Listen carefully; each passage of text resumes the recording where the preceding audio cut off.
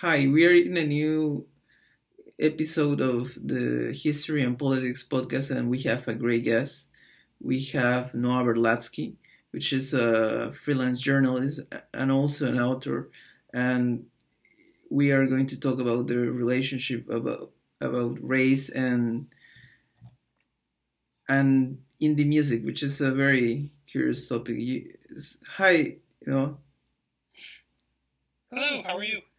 So you wrote about the whiteness of indie music a while ago in the New Republic, and I have been thinking that it seems more relevant today because um, the idea of whiteness maybe be different than it was in still the last days, I guess, of the Obama era, but it still was different. The whiteness of in the music could have seen as naive, but in a different context where populism has, uh, particularly the right wing kind of populism, has evolved from the U.S. and Europe, and one sees the idea of, of the defense of whiteness as a central core element of this ideology, the idea of spaces like indie music festivals or concerts being majority white is still surprising. I was the other day was watching a short video that the French channel make about the Lollapalooza festival in Paris, and I was kind of surprised because I mean, beyond the reporter, there was no. All of the assistants were white, as far as I see it, and it was very surprising. But as someone who has been in Paris, have seen the diversity of Paris and seen that one of the most important music festivals, it's quite homogeneous. So yeah, what could you say about this? Well, my piece was a response to a piece by Sarah Sahim, who's a freelance writer who wrote a piece in Pitchfork about what you're talking about how indie music venues and to some degrees fans and artists are tend to be white. I mean, it's and I so I kind of wrote a follow up piece talking about how that's kind of in part because of the way the genre is perceived or um, the way that the genre is set up.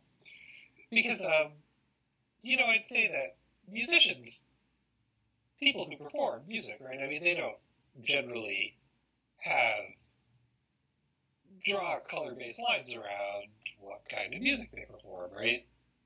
Um, I mean, musicians often have a wide variety of influences from a wide variety of places. Some from different genres. Some people who are white, some people who are black, and that's always been the case in American music. That musical influence, musical influences, and what people listen to, what musicians listen to is pretty diverse, right? People listen to all sorts of things. Um, I think Muddy Waters, would play Bing Crosby tunes when he was performing live, and Charlie Parker was a big fan of Bob Wills, and obviously lots of white musicians have been interested in and influenced by black musicians.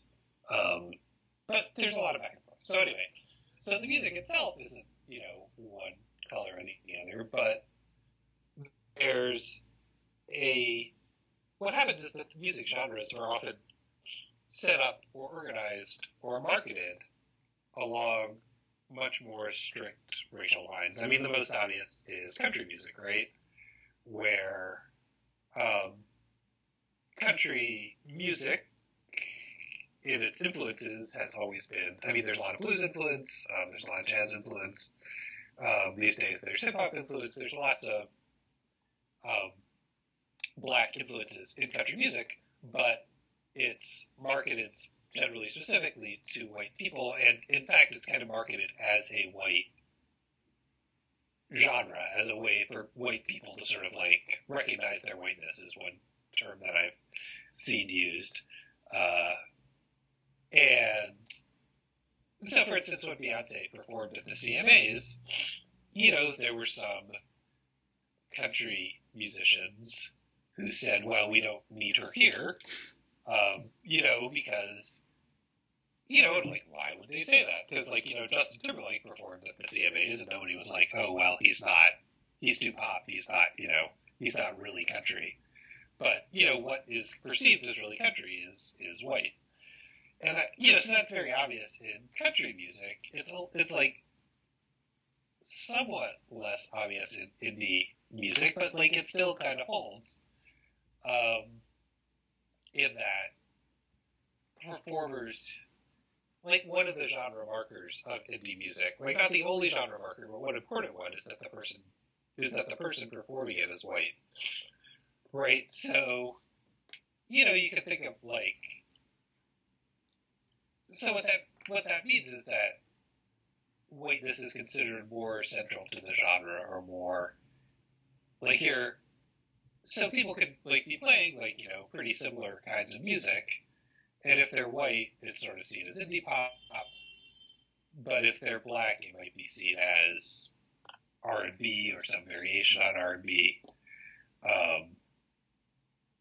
So if you think about artists like FKA Twigs, or Dawn, or Drake, or there are lots, or going back a little while, Khalees. Khalees is somebody who's generally considered, like, an R&B singer, for example, because she's a, but, if you listen to her music, she can just as easily really be indie music, but she's kind of not. She's generally considered more R&B because she's black. So this is kind of a way that, and that has various sort of connotations for how the genre works, or what happens. I have a friend who, I don't necessarily want to use his name, but he's a musician who's black. And he's shown up at clubs, and his sound is more indie rock. And there's at least one instance where he showed up at a club, and they thought he was going to be white, and he was black, and they were like, well, we don't really want you to perform because, you're more of an R&B person, and we thought you were an indie rock person, or whatever. So that's one thing that happens, and also in terms of, like, sort of like, in terms of formation of canons, like, who's the most important indie rock person, right? Who's the most central to the genre? And because, and if you look at best of lists of, like, indie rock stars, right, it tends to be white people. And that's because whiteness is seen as part of the genre, so people who aren't white are,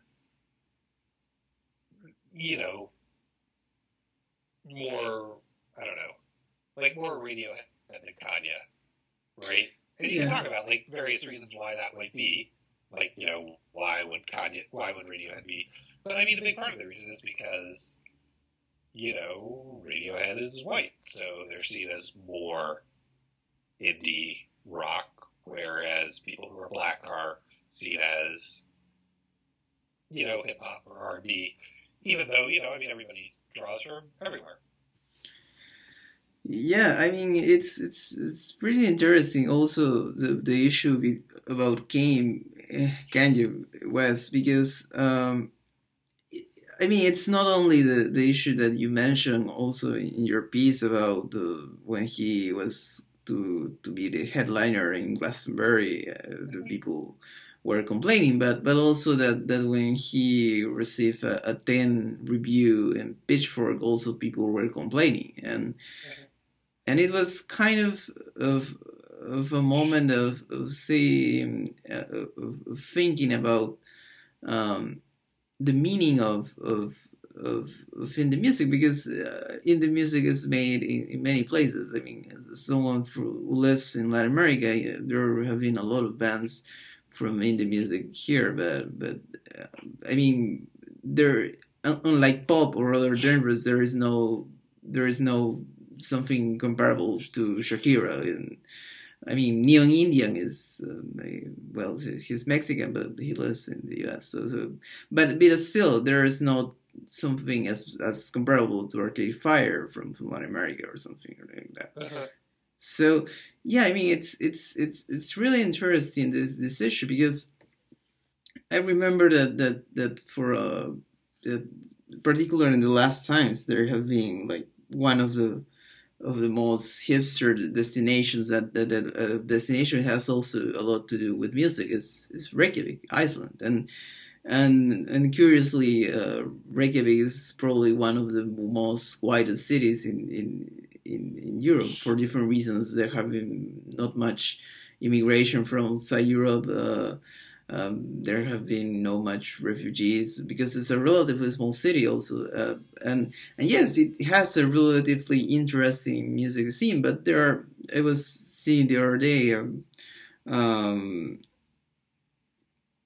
a report on other places of the world that have been modernizing, and they are more hip in some way, but it's still, like, Reykjavik is still associated most with indie rock, and I guess that has to do with the idea of that is what I want to go about in the issue, because it's not just about indie music. When people talk about the more broad hipster culture and the idea of gentrification, for example, it has to do with the idea of exclusionary, like the bohemian artists that move into an abandoned part of town and revive it. And we prefer, in some ways, I guess some more jobby people will have prefer other jobbies, but they will prefer a white hippie than a working class black or Latino worker. Right. I mean, I think that one of the other things that happens, maybe speaking of that a little, is that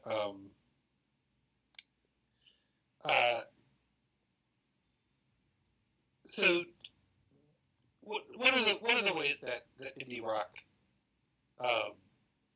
and sort of other genres like rock or country, one of the ways that they conceive whiteness or present themselves as white, or sort of like keep themselves white or conceptualize white, is that so white artists who have black influences, like I don't know, I mean, like the Rolling Stones, right, or Vampire Weekend, right, who sort of like dabble in sort of world music influences. When white performers have black influences, that's seen as authenticating, right? They're seen as more genius, right, to sort of have these eclectic influences. And that's the case for an audience too, right? I mean, if a white artist has a white audience or a mixed audience, that's seen as like a good thing, a sign that they're universal or really geniuses, and they can sort of expand genres, and that it's seen as validating and authentic if they have what are perceived as black influences. Whereas when black artists have white influences or are perceived as having a white audience, that can often be perceived as delegitimizing, right? So instead of them being important and geniuses, having sort of like white influences can mean that they're seen as sellouts or, as not really authentic. And Jack Hamilton, who wrote a book, I think, whose name escapes me, but he's a music writer. He wrote about Jimi Hendrix, right? Jimi Hendrix is seen as, very authentic and very, important now, But when he first performed, he was performing in a style that critics saw as white because he was performing psychedelic music. And he got a lot of crap for it. Robert Christgau, who's, a famous critic, at the time called him an Uncle Tom, which he's never, like, Christgau has never said, oh, that was a mistake, I really screwed up. He reprinted it years later and was like, people thought this was controversial. But yeah, basically he was saying, this, I, as a white critic, can say whether this black performer is sufficiently black or when he's not really being black. That sort of thing makes it hard for black performers to get the critical praise that they need to be seen as central to the genre, right? Yeah. Because if indie rock is seen as, white, so then when white people, perform music that might be R&B-ish, they're still seen as indie rock. They're just seen as, eccentric geniuses. But if, like, black people who, are interested in indie rock, perform in an indie rock style for, and get, a large crossover audience, they're seen as, selling out and as not as important, or instead of being geniuses, they're seen as, watering something down. So that, that's a way that the genre stays white because, white people can kind of do anything and still be in the genre, but black people kind of, like, can't get in the genre no matter what they do. Yeah, I understand it, and I feel that there are some artists that are quite in between. To my mind, it comes like Kid Cudi, which genre was between hip hop and indie, and it was kind of difficult to people to reclaim him in both camps. I mean, he was. I know that there are indie artists like African American indie musicians like Toro y Moi that has a much more clear style that's not related with hip hop, but in the case of Kid Cudi, there was kind of a more the blur lines were more diffuse between the genres, and yeah, sometimes it's really. It's not like, there are. I feel like maybe it's changing somewhat, and there are more artists who are sort of, because, like, there are people like Santa Gold and MIA and FK Twigs. There are performers who, might perform at Pitchfork and, who are seen as, sort of like eclectic or idiosyncratic and exciting, who are, who are more in that indie rock world and who are black. But, I think I think that the assumptions are still in place, and they can be difficult for, they can make it difficult for black artists to navigate, to be seen as important or to get an audience in those spaces. Well, I guess that it also helps the idea that now basically everyone could make a record even in his bedroom and could record a music video even with his phone, and I guess that makes the more democratic kind of distribution, and that makes that basically everybody in every country, in every place will make things. And yeah, you mentioned the examples you mentioned are really interesting, because MIA sounded much more stronger in the radio than I will have imagined she will have the kind of success in Latin America.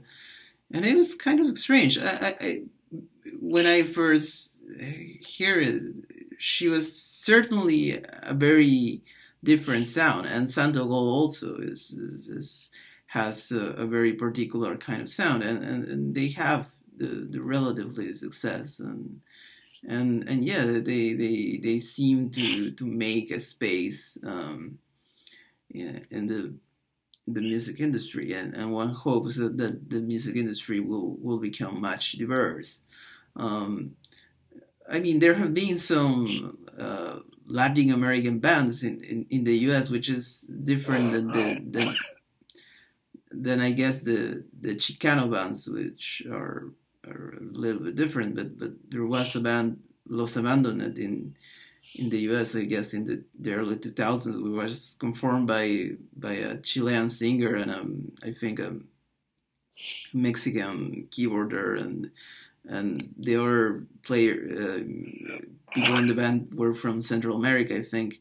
So they were really an interesting project, and I guess in the future we are going to see much more.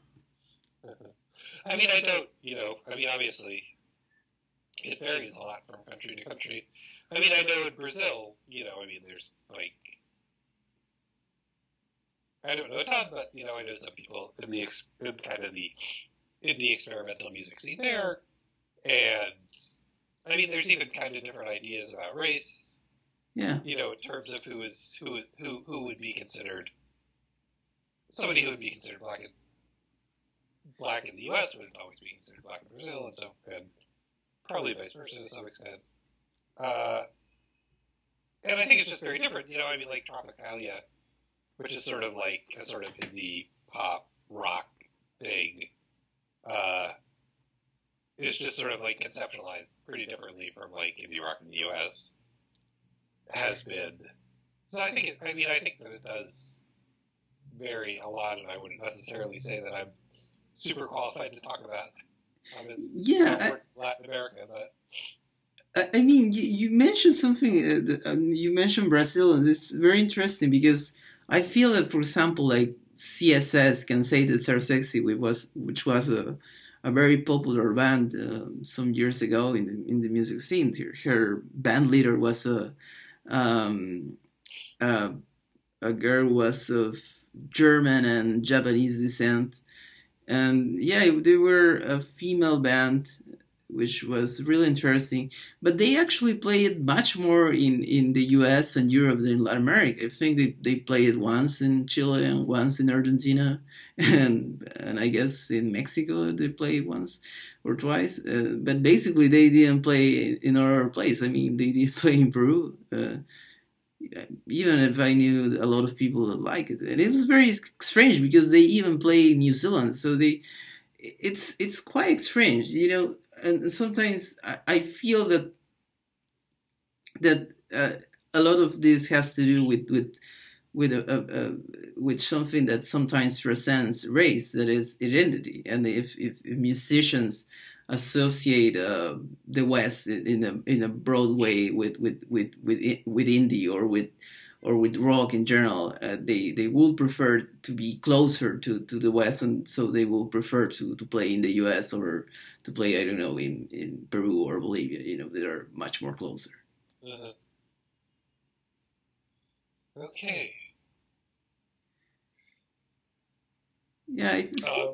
Do you have anything else? Or? No, I think we have dealt with many things. It was having great talking to you. And where do people can find your work? Oh, well, you can Google me and you'll find my various articles. I have a Patreon account, so you can Google me on Patreon, and if you're interested in, I sort of keep a track of what I'm doing, so that's a good place to go. Okay. Thank you. All right. Thanks so much.